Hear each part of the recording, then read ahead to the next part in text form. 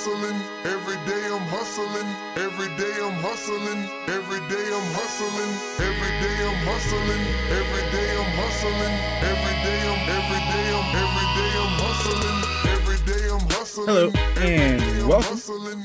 You are listening to the Hustle Points podcast. I am your host, Rudy St. Clair, and joining me today is NBA scouting extraordinaire and Mavericks fan, Max Levy. How are you doing today, Max?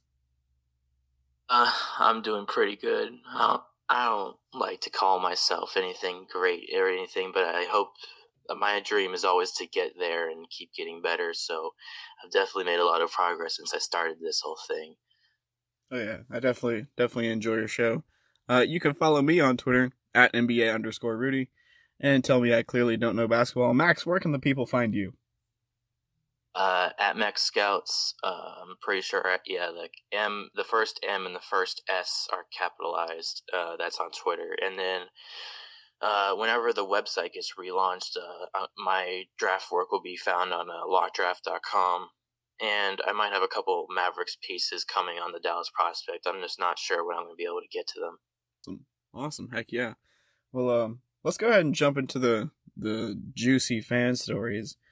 Tell me, what was the single moment, or at least just the beginning, where you knew that you were going to be a basketball fan, or even a Mavericks fan specifically? Was there a single moment?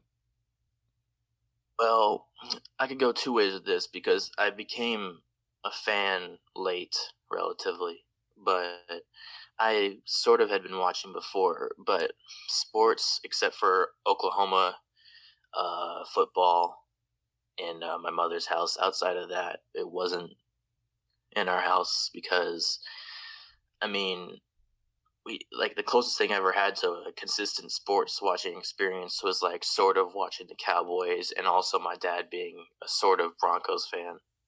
But other than that, basketball was never a big thing in the house. So it took for me to be a hardcore fan until the 2011 run. It didn't take till the finals. I latched on during the Lakers series, really. How old were you when that was happening? I was not yet 10 years old. So okay. Coming around 9.5 or so. Okay. Yeah, so that's still definitely like a childhood type experience for sure. I know I personally, with my basketball love affairs beginning, also didn't quite come in early childhood, but it came during my youth for sure. So during that Lakers series, was there a single iconic moment that really sold you on the greatness of the game, or was it just the whole experience of latching onto the local team, or what was it exactly? I think it'd be coming down to two things. Number one, I quickly, obviously, came to love Dirk Nowitzki, like, for real. And then I think I was also a huge fan of J.J. Barea in that series. It was just pissing the heck off of these Lakers players. And then Game 4, I really got into it when Andrew Bynum decided to try to end J.J. Barea's life with shoving him to the ground with all, he's got to be, 6'11", 6'7" foot, 260 pounds of him into J.J. Barea's 5'10", 160 frame. And Yeah. nearly, it looked like he killed him. He made it, and won, and the flagrant. Just want that out there. Yeah, that got me going a lot, too. I loved Peja. Oh, my God. I was a huge Peja fan during that series, and then he just disappeared off the face of the earth. Yeah, I feel like that series is definitely the last time we heard from Peja Stojakovic. Yeah, I mean, he was like a buyout edition. So, he barely even... I think he played, less than 12 minutes a game during the regular season. I could be wrong about that. I wasn't even watching much during the regular season because, like I said, I didn't really have basketball wasn't in the family, so I didn't have an experience of just attaching to it yet. Right. But I mean, hey, the playoffs are a perfect time to do that. I mean, you witnessed arguably the greatest moment in Dallas Mavericks history, I would say. I mean, the championship run with Dirk. I can't name a single Mavericks story that is more significant to the history of the team than that and that alone. Now, Luka might change that. Oh, yeah, definitely. I mean, Luka has mega superstar potential. As a prospect scouting type of guy, what did you think about Luka when he got drafted to your team? Were you excited? Were you nervous at all? What were your thoughts? So I was one of those guys that went to the Dallas Mavericks draft party. It was in like Deep Ellum-ish. It was at I believe it was like some like warehouse building close to I think it was close to the Bomb Factory or whatever. It's a music venue. If you haven't heard of it, it's really popular in Dallas. But yeah, we went to that party at that warehouse place or whatever, and they had this huge like event set up. But then whenever they got to the second pick after Bagley got picked, and then Woj was like, the Mavericks are they're gonna trade down.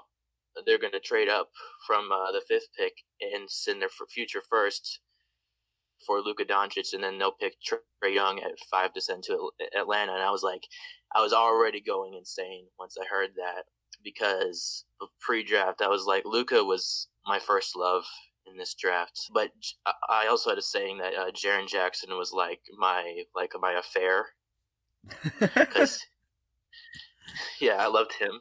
I still love him. He's playing great, and I still think he's kind of slept on in general consensus. On draft Twitter, he's not, but like people were saying with Jaren Jackson how like his shot is funky, can't really shoot, and then he shoots 40% from from the NBA 3 in college, and now he's shooting 36% from 3 on 2.5 attempts. So it's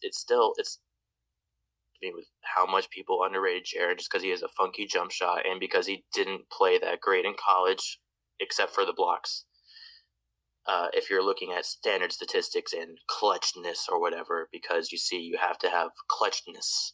But Luka has the clutchness, by the way. I should point that out. No, you're absolutely right about Luka, though. I mean, that dude looks like a bona fide NBA superstar on the floor, just the way that he controls the game. And the way he shows up in big moments, of course. He's already had a few moments of clear, raw, emotional expression on the court, like when he ripped his jersey. And you guys really nailed it on the Luka pick. I was really hoping that you in Atlanta would really mess up that draft and allow Luka to fall to my Grizzlies at 4. But you got Jaren. Yeah, I'm very happy with Jaren, make no mistake. But Luka is just like, he walks onto the floor and everybody starts paying attention to him immediately. And that is something that a market like Memphis could really afford to use. Whereas Jared, who will be an all-star for years to come, pending some sort of disaster, great. But he just doesn't command the attention that a superstar like Luka does. At least not immediately. I think in 3, 4, 5 years when Jaren's on that second contract and entering his physical prime at 24 plus years old, because he's still only a teenager, I think he will be arguably the best big man in the league by then. But we shall see. That's a little bit bold. I don't want to be too optimistic. I mean, he still fouls everybody all the time. The coach still doesn't know how to use him.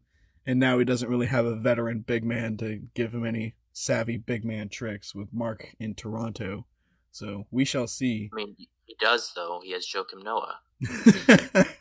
Yeah, he'll teach him how to be really fiery on the floor, how to give it his all the time, and how to make Defensive Player of the Year, right? Didn't he win? I mean, that can only help, right? I mean, this is a stupid comparison, but Chauncey was saying he is Joakim Noah with better perimeter game. Even though I would say that undersells Jaren significantly. Yeah, I would definitely say so. I love Chauncey. He was my favorite player growing up, but as an analyst, once in a while he'll say something and I'll be like, did he think about that before he came on TV, or did he just think about that right now and say it? A lot of ex-NBA players apparently don't prep, so... Well, yeah, that's because everyone on the network just treats what they say as absolute gospel, which, I mean, given they are probably more knowledgeable about the game than anybody else who works in the studio, but that doesn't mean that they don't deserve to be working like everybody else, doing the prep work. Like, I've heard that Paul Pierce does literally zero prep work, and I feel like it shows. True. Yeah, I mean, like, Paul Pierce is something else.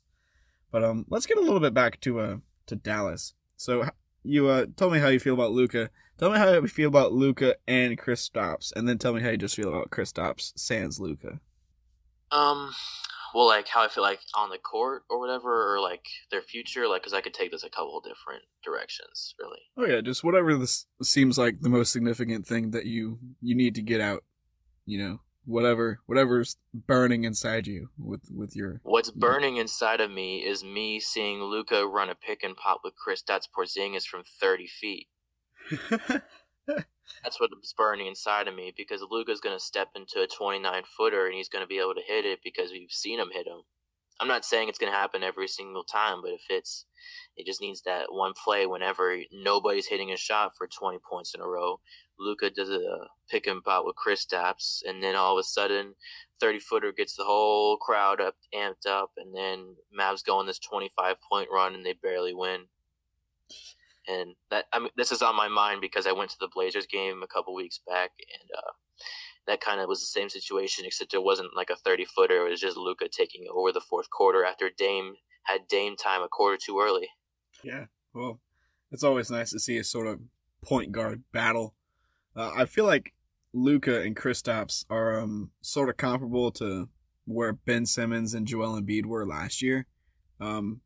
Obviously, Kristaps hasn't played with Luka yet. So when I say that, I mean that next season they'll be in like sort of the same place timeline-wise as Ben and Joel were last year. Am I wrong for thinking that that's a reasonable comparison? Obviously, Luka can shoot and Ben can't, and Luka's not basically a point big man.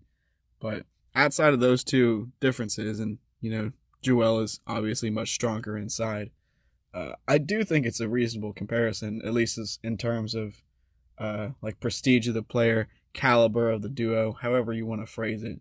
Just talent level, I think it's a similar duo, and I think that they're going to be a powerhouse for years to come, personally.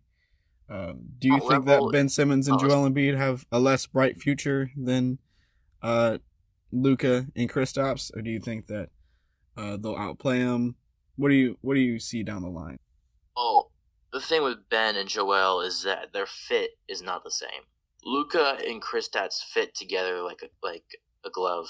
Like, it's insane because they both can shoot.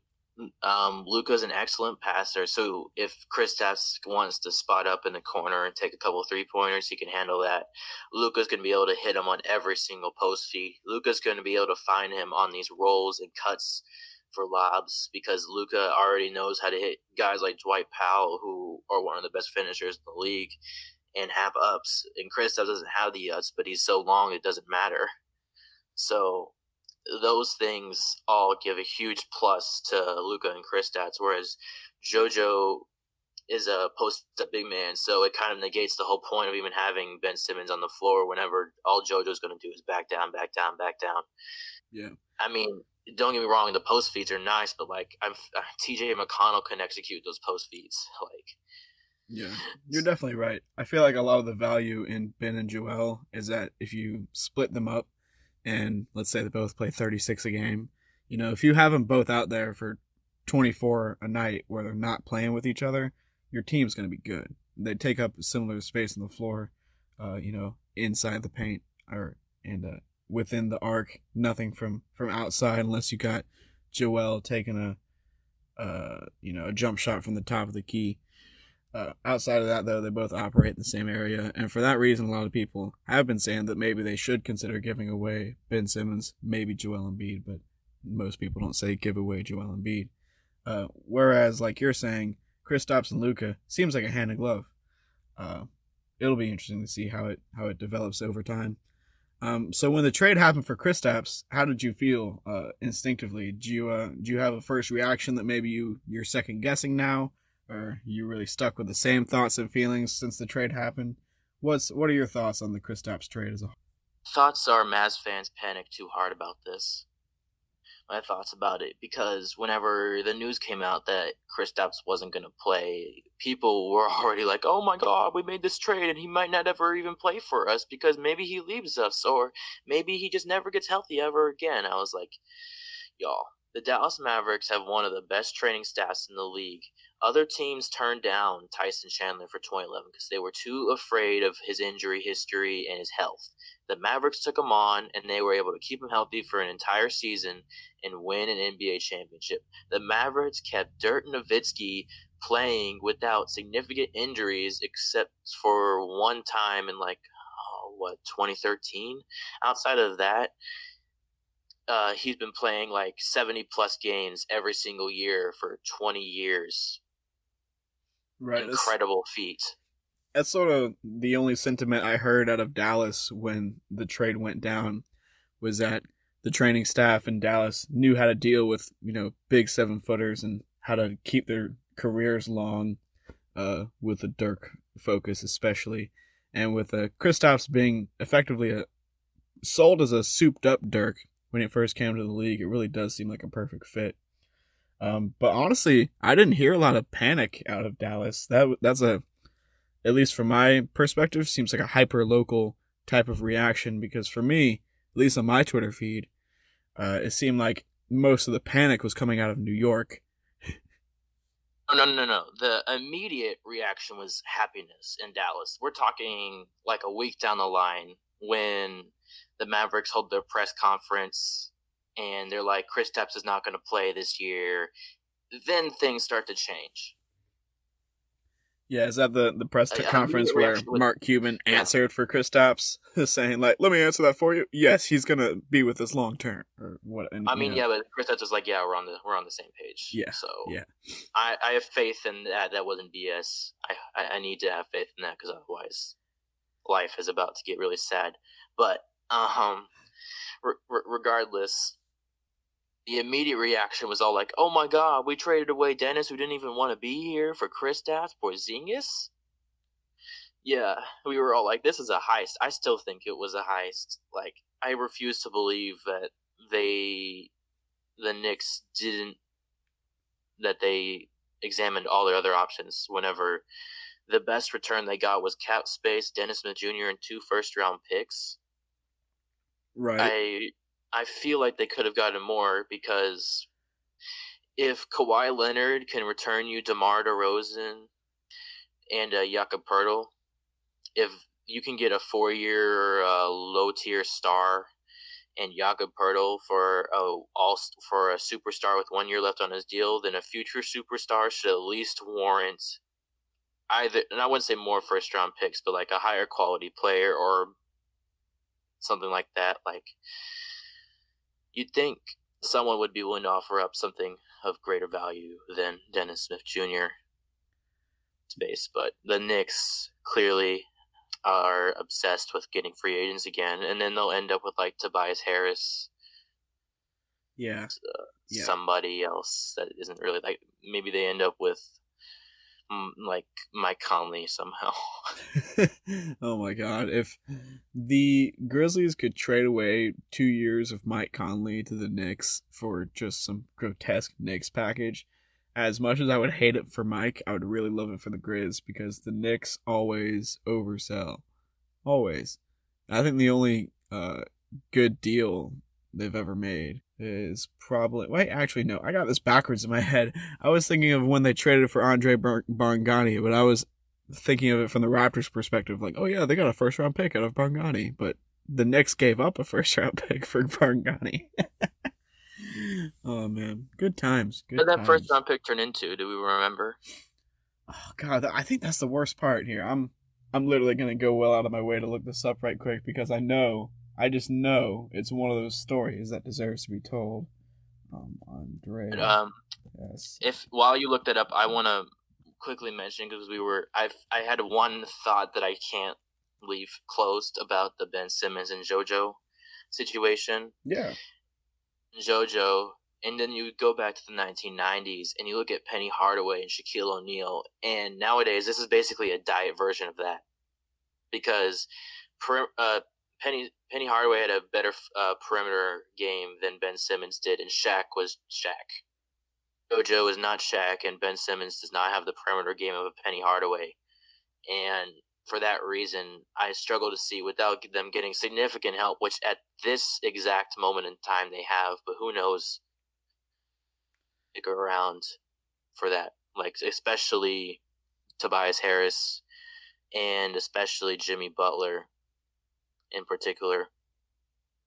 The big worries, whether they want to go to LA or New York, or maybe one of them wants to go to Brooklyn for something. I could see Jimmy going to Brooklyn. I don't know why, but it just feels like it fits. Yeah, as long as he doesn't come to Dallas, I don't want him here. Yeah, Jimmy Butler may or may not be a good teammate. We still don't know. The jury's out. He's definitely not good with young players, and I don't want him here.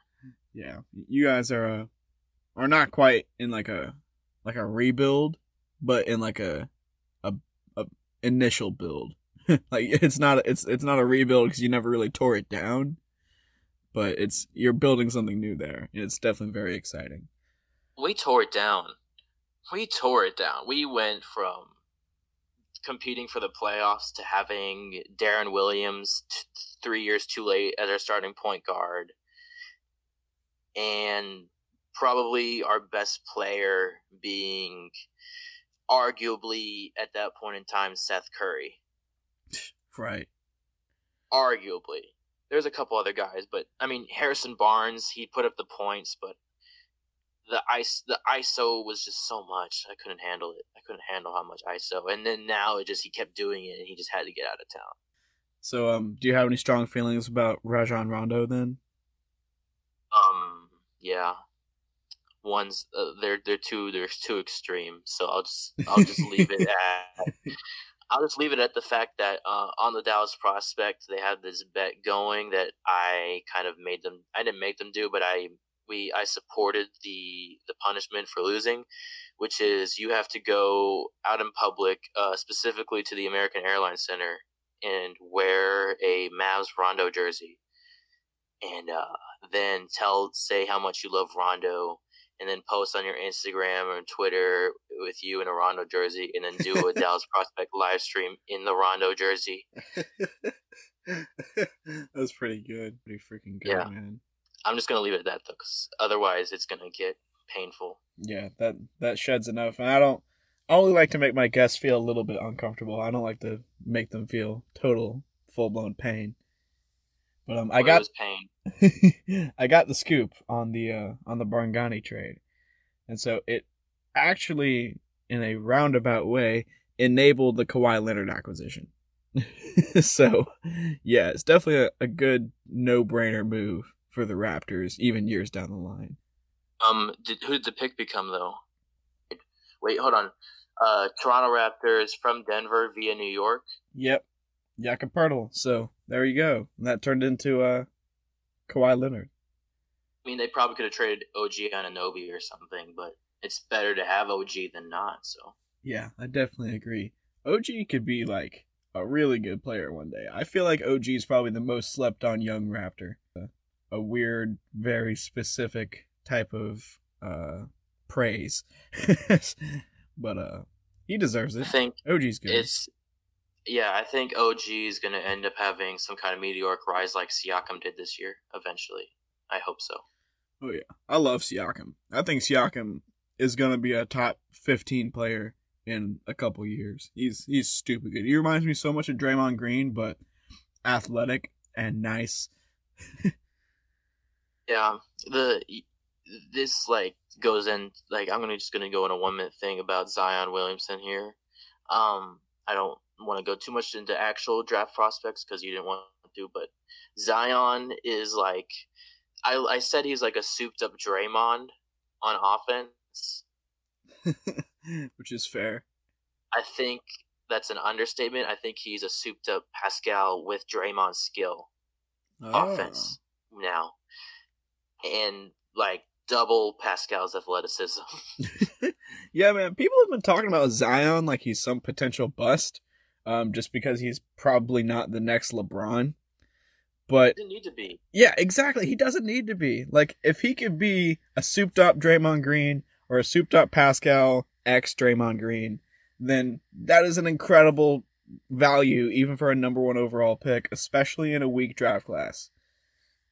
I mean, he's literally like the modern day Charles Barkley to some people, which I can't speak on that much, but I wouldn't mind the comparison, I don't think. Yeah, as some youngsters like you and I both are, we can't really talk too much about Gnarls Barkley.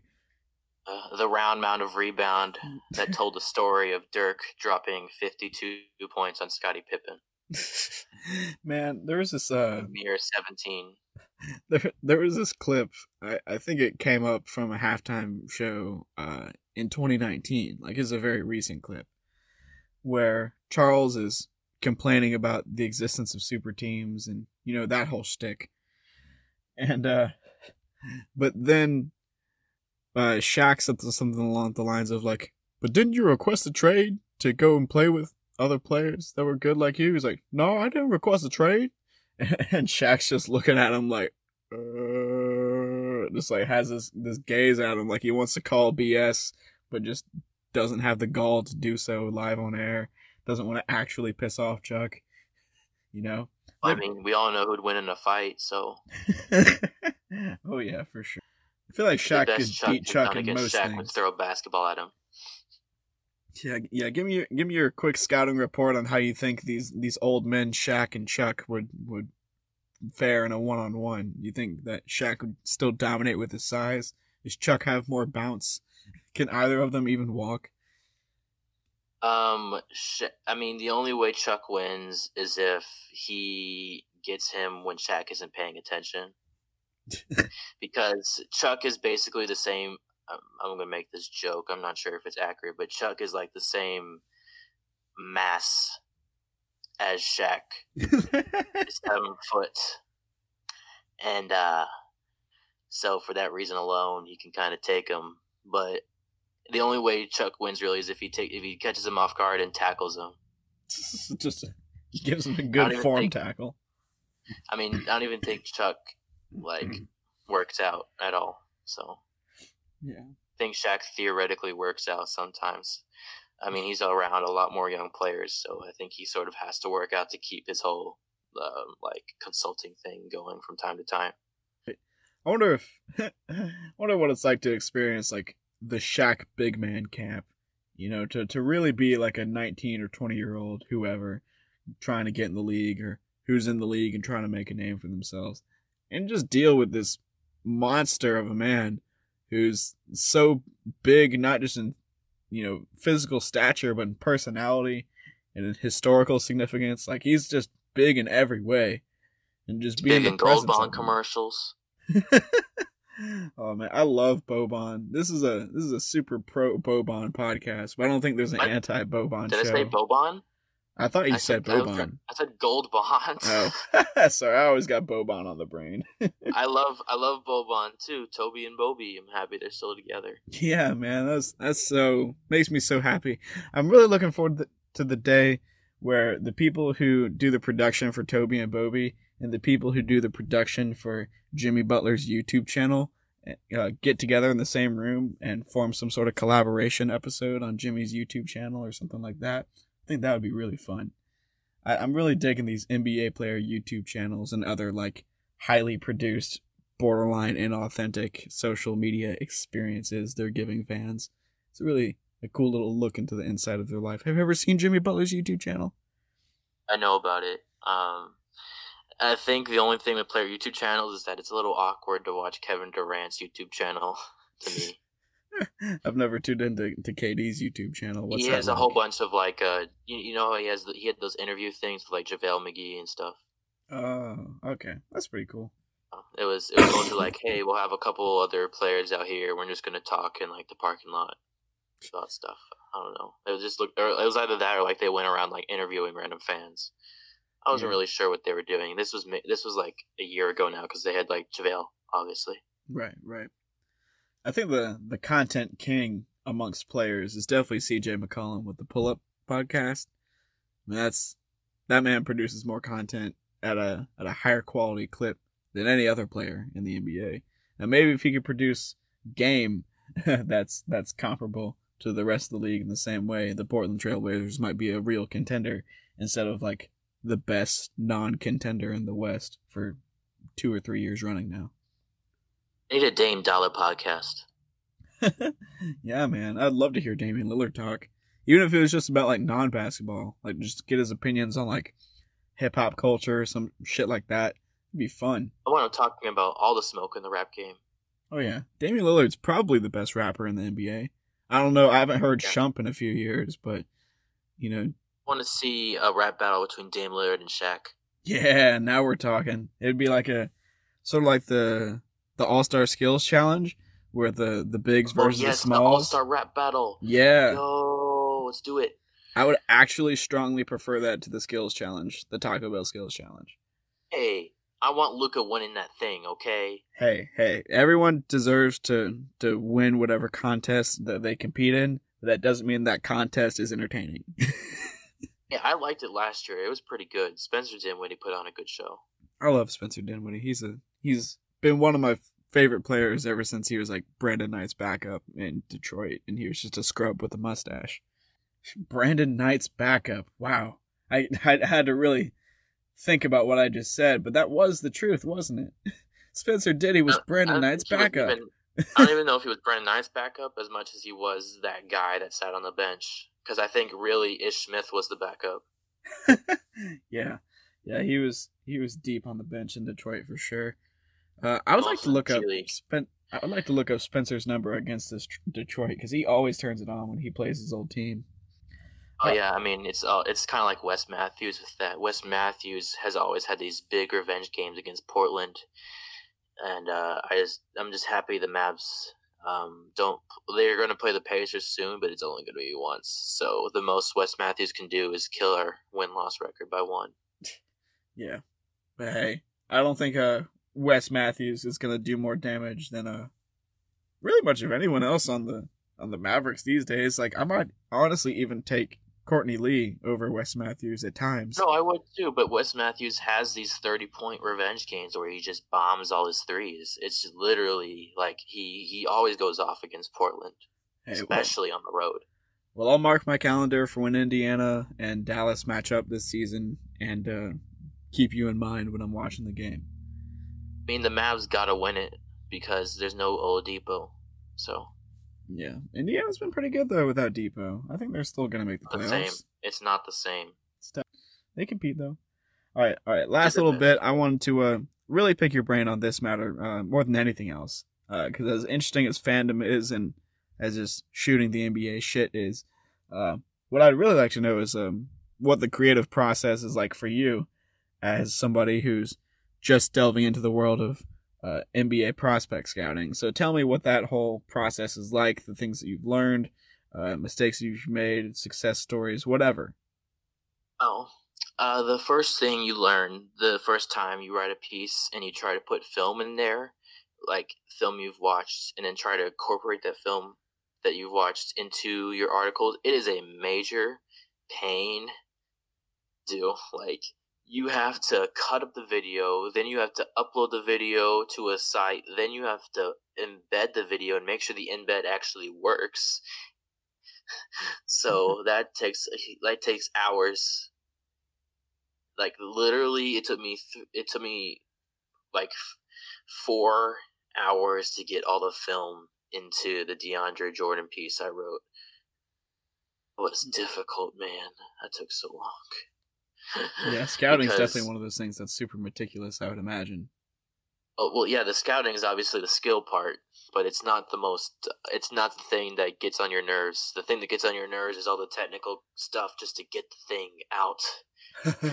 Yeah, I can definitely agree. I feel like a lot of any sort of creative hobby or habit or job, whatever, anything creative you do, there's the fun part that is actually involved in the things that you want to be doing. And then there's the work that comes with actually producing the content that you want to make. I love having this conversation, of course. Recording it is not a challenge at all. Editing it, while enjoyable in a way, is not exactly what I'm here for, you know? So. No, I don't mind editing stuff either. It's more when you're dealing with, does this embed code work? Is this video uploaded properly? Is this video properly captured with all the proper seconds of play I want to show in it? Is this video are the clips properly grouped together into the compilation I want people to see for this exact spot in the article? That hence a little bit. It's a bit much for me, but it's okay. Plus, just I'm like thinking about no, you're good. Plus, just like thinking about like content strategy in general, like the optimal time to upload. Like what you're saying, like the best place to put images, the best way to cut up a clip in a way that makes sense for what you're writing. There's really a lot of little nuances that I feel like the average consumer of content doesn't really look into or think much about when it comes to just like the little nitty-gritty details like that for strategically placing and posting your content in the right places in the right ways, yada yada. I mean, the thing with it really is that I don't control when my stuff gets published because it's on other people's sites. People I like, I know them. It's not like, I'm sending off to Mystery Man, but I just have to make sure the article is properly made, and then it'll get lightly edited to make sure things work, because usually I can't get it to work on my own, so I get the editor to make it work because it's their website, so they can help me out with that part, but I still have to get it to the point where that actually functions. The biggest thing really is just like me criticizing myself as like, did I articulate my words properly? And then does my words reflect what I really saw, or are my emotions playing into this? Are my biases playing into this? This is something you have to consider, not just when you're watching, but also after you watched and when you're writing too, because sometimes you might feel completely different about, like, you're in some kind of mood or whatever, but you have to power through it. And yeah, it's still been a bit difficult for me to get in the zone with that, but I'm getting a little better every single time. Yeah, it's definitely a challenge to sort of compartmentalize your sports emotions and try to treat the game that you're watching as just a mere event that you have to observe in like a sort of scientific way, right? And removing yourself from the equation and only doing the rational things when it comes to what you're taking note of, what you're paying attention to, what you're watching. That is definitely a challenge. And another thing, when you record a podcast and then you get on a tangent about like how something about the team that this prospect X is playing for, you don't really like that their team does that, and then that angers you, and then you end up saying something about a prospect that you didn't really mean because you were just kind of highly angry about something, especially in the scouting thing where you need to be the most like objective person you possibly can be, and that's tough especially when sometimes I'm grinding out these games at midnight and stuff because I'm just trying to get as much as I can in, or I'm desperately trying to catch up because some other things got in the way, such and such. Like that entire thing is tough to balance between that and all of this stuff, but I feel like I'm getting a better grip of it every single day and being more productive with it as I go along, and that's all that matters, is just making sure that you get better about doing what you're doing every single time instead of remaining stagnant. Yeah, absolutely. It's always about the steady improvement, you know. So you have at least somewhat of a team around you. I understand, you know, at least like you have other people hosting your content, things like that. You have other people involved in your creative process. Do you think that helps you or hurts you more? Do you ever feel like held back by the other people involved in your creative process, or do you feel like they support you more than, or something in between? Oh, without having Bibbs and Richard with me, it'd be a very lonely podcast, I think, because me just talking into basically the wind about draft prospects, and then also you can't really ask questions because you're constantly just alone talking about draft if you don't have another person. It's always best when you're talking about draft to get a conversation going, of like share opinion X versus opinion Y and talk about how one person feels versus another, and it just creates a lot better flow than trying to just captain the whole thing on your own.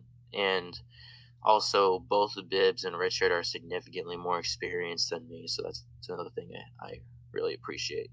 Yeah, having people around you who have been there and done that before, whatever it is, in any context, always feels like a help, for me at least.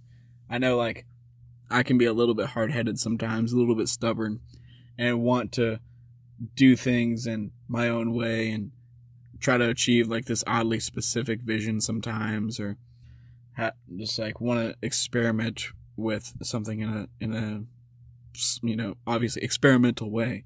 And if I didn't very actively limit myself to conducting my practice of this podcast and everything else surrounding it in a very specific way, then I would definitely be off the rails. And I feel like it would definitely be a lot easier for me to do that if I had another party involved helping me keep that focus. But for now, it's been mostly just me talking into the wind, like you're saying. But for the draft, that's even harder to do, I would imagine, just because when you put your opinion out there about a certain prospect, it's interesting on its own, sure, but it's much more interesting in the context of whether or not it aligns with the other people in the room and seeing the differences come out through conversation, like you're saying. I definitely feel what you're saying. Another thing with that is it's kind of hard to keep yourself, like you were saying, it's kind of hard to keep yourself accountable, like keeping yourself in check when it's just you, because no one can challenge you on an opinion. And when it's the NBA draft, it's the type of thing where you want people to challenge you. You want to be critiqued because it's going to make you better. I've never felt held back. The only thing I would say that'd be issues is that we seem to have trouble getting the whole gang together. Right, yeah. Jared hasn't been able to be around because his job gave him problems and stuff like that. Just personal life issues. Yeah. But stuff that's borderline inescapable. Yeah, but the good stuff is he's gonna be back soon and more permanently back because he's made changes in his life. So that'll be awesome. What other types of consistent challenges pop up when you're trying to do your scouting thing? Basically, whenever you're starting this from scratch, whenever I did in last fall, basically early last fall, you're starting from a place where you know less about basketball than a lot of people around you, and you need to catch up fast. And to be honest, this draft is kind of my catch-up draft, and then next year is going to be the real explosion of whenever I actually know a lot, and I know how to handle the draft cycle, and I know basketball better. The thing really starts to click. This is like the warm-up. Yeah, that's definitely a fair and fun way to look at it. It keeps you from being too hard on yourself and expecting perfection out of yourself, even though you haven't put in the reps to be anywhere near perfect. It's really healthy to look at your first run at something like this as a warm-up or as a trial or as practice, however you want to phrase it. It's really good to understand before you go into a creative endeavor that you're not going to be able to create the perfect product that you envision from the jump. You need to put in the reps to get to the point to where you're capable of manifesting your vision in a way that actually represents it fairly. And then another thing is that you got to do the warm-up right, but if you get it wrong, the stakes are lower. Right. What everyone doesn't really get yet is that next year's draft is significantly better than this one is at the moment. in terms of young, really talented prospects that are very promising. I don't think it's comparable to 2018 or anything, but it's a cut higher from the cloth than this year's draft outside of Zion. Yeah, it's really just about like the Duke kids, and then I've heard a little bit about literally someone else who doesn't go to Duke, who I just don't even remember their name, but I've only heard about. School. Yeah, that's actually it. Yeah, so there's like 4 notable prospects out of the upcoming 60 that are about to get drafted. 3 of those dudes are probably going to be sleepers out of the the other field outside of the 4. And then even with those top 4, you don't even know if 100% for sure if all 4 will ever make an All-Star game. Zion feels like a pretty locked in thing. RJ Barrett supposed to be pretty good, but you still never even know how good these guys are until they get to the league. I mean, people thought Evan Turner might be a good jump shooter when he was still in college, and that turned out to never be the case. It might have only been for a blip, but people had that idea. Yeah, the thing is, with these sorts of drafts where if you don't get number 1 pick, everything's kind of murky. You look at teams like the Boston Celtics, those sorts of teams that are really knowledgeable and they know their plans and they execute them. The way to win in these drafts is to trade down and acquire more pieces or trade out and get either a current piece or a 2020 pick. Yeah, that could be definitely a good way to win if you're let's say you're Memphis, for example, where you're shooting to win roughly 35 games this year so you can get that 9th spot in the lottery. So mathematically, you're either getting a top 4 pick or the 9th and above pick, meaning you're either getting a pick that's worth it or you're paying off the debt to Boston for the Jeff Green trade finally. If we pay off our debt to Boston, then cool. But if we land a top 4 pick, I would honestly be okay with us trading out of the draft entirely just to get like 2 future first-round picks from a decently poor team. I'll take 2 lottery picks in like the middle of the lottery from draft classes that are worth it over a top 4 pick in a weak class. There are 2 ways to go about it. Trading down in this draft can be very valuable. There are excellent high-quality role player pieces in this draft. There's just not that upper echelon, like, generational outside of Zion in this draft. Like, Jaren last year is arguably a generational prospect on defense, or at least would have been if not for Anthony Davis. I still consider Jaren to be a cut above of Anthony Davis in regards to defensive instincts. Mm-hmm. He's just different. But with this 2019 draft, you have guys like Brandon Clark who have this unique mix of being an undersized dive threat that can also has a perimeter game and is a dominant defender at the college level. You have who was SEC Player of the Year last year. This year, he's one of those guys that's kind of on the Draymond scale. He's in that conversation, but he's a different sort of player than Draymond because of he's not a perimeter playmaker as much as he is like a post up and post feed playmaker. Mm-hmm. But important pieces you can add to your team that have underrated value that can really change the projection of your team. So do you think a team like Memphis could benefit from trading down instead of trading out? Let's say if they got the 4th pick in this upcoming draft and try to shoot for 2 solid rotational type players instead of trying to, take a home run swing on a potential 2nd star. If I'm Memphis and future picks aren't attractive because you have your current pick and your 2020 pick will likely convey if your team gets any better, Or you can try to hunt players that'll help you right away and speed up Jaren Jackson's development, and then you can get that 2020 pick to finally convey, because you just can't seem to get that debt off because you know you're going to have to pay it eventually. Ideally, if I'm Memphis, let's say I got pick 4 again, I'd probably want to trade down to, so I could get like a really interesting offer in the late top 10. I would try to trade towards like the teens.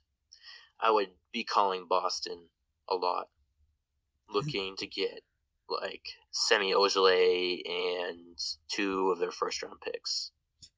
Yeah, if Memphis could retain their pick this year and then call Boston and ask them very nicely to let us have our pick again in the future, and we'll just, trade our 4th overall pick for like a pick in the teens and to be done with the Boston debt, I'd be satisfied with that as well, for sure. I'm not sure how they would be able to escape with the trade obligations. I'm not sure how all that works. I'm not sure whether you can trade those away. I think basically it'd just be a return to sender type of issue. Just like, hey, can we undo the Jeff Green trade, please? We'll do whatever you want. Well, I feel like Memphis is at Danny Ainge's mercy in a way. Every team is at Danny Ainge's mercy if he wants them to be. And with that, I think that's a funny, lighthearted note to wrap it up on. Do you have any thoughts that you want to close out with? I'm just really appreciative of not only being on this, but all the people that have helped me along this journey, and the advice I've received from those sorts of people in upper echelons of the NBA world that aren't really well known among general people, but people that are really well in tune really know and appreciate, and I appreciate having that opportunity. Yeah, for putting me on here as well, because I always love getting a chance to talk about draft and such, and really anything. I can talk about basketball for a long time. Oh yeah, for sure. I just talked to this guy named Bobby Del Rio. He's been on a bunch of podcasts lately. He's but he recently got a job beat writing for TSJ 101 about the Raptors, but he is not totally draft oriented, but sort of has that front office sort of mind. And I'd love to put you guys together on this show sometime during the summer when we're really in the heat of prospect talk. I think that'd be a very interesting conversation if you're down in a couple. You can hit my line anytime. Well, one more time, where can we find you online? What's the name of your show? What's your Twitter handle? All that. Twitter at Max Scouts, capital M, capital first S. Work on lockdraft.com and some Mavericks pieces on the DallasProspect.com as well. I should have mentioned my podcast, so I'll go ahead and mention it now. The 3rd round picks. You can find us on iTunes, Spotify, Google, Castbox, Pocket Casts, whatever. Pretty much anything you would ever want to listen to a podcast on, we got it on there for you. Yep. All right. Well, I really appreciate your time, Max. This is a really fun conversation. Like I said, I'll get it up in part in a day or two, and then in full. Yeah. I'm debating whether or not I should shout out Bibbs and Richard's Twitter as well. I probably should, shouldn't I? Yeah, go for it. No reason not to. All right. You can find our co-host's Twitter at MazDraft, and their website, his website, at MazDraft.com. That's Richard. And then Bibbs, you can find his Twitter, Adam Bibbs, for everything, and then Adam Bibbs Corner for Mavs and basketball talk specifically, and his website, BibbsCorner.com. I think that's a wrap. This is, like I said, this is a lot of fun. Thanks so much for your time.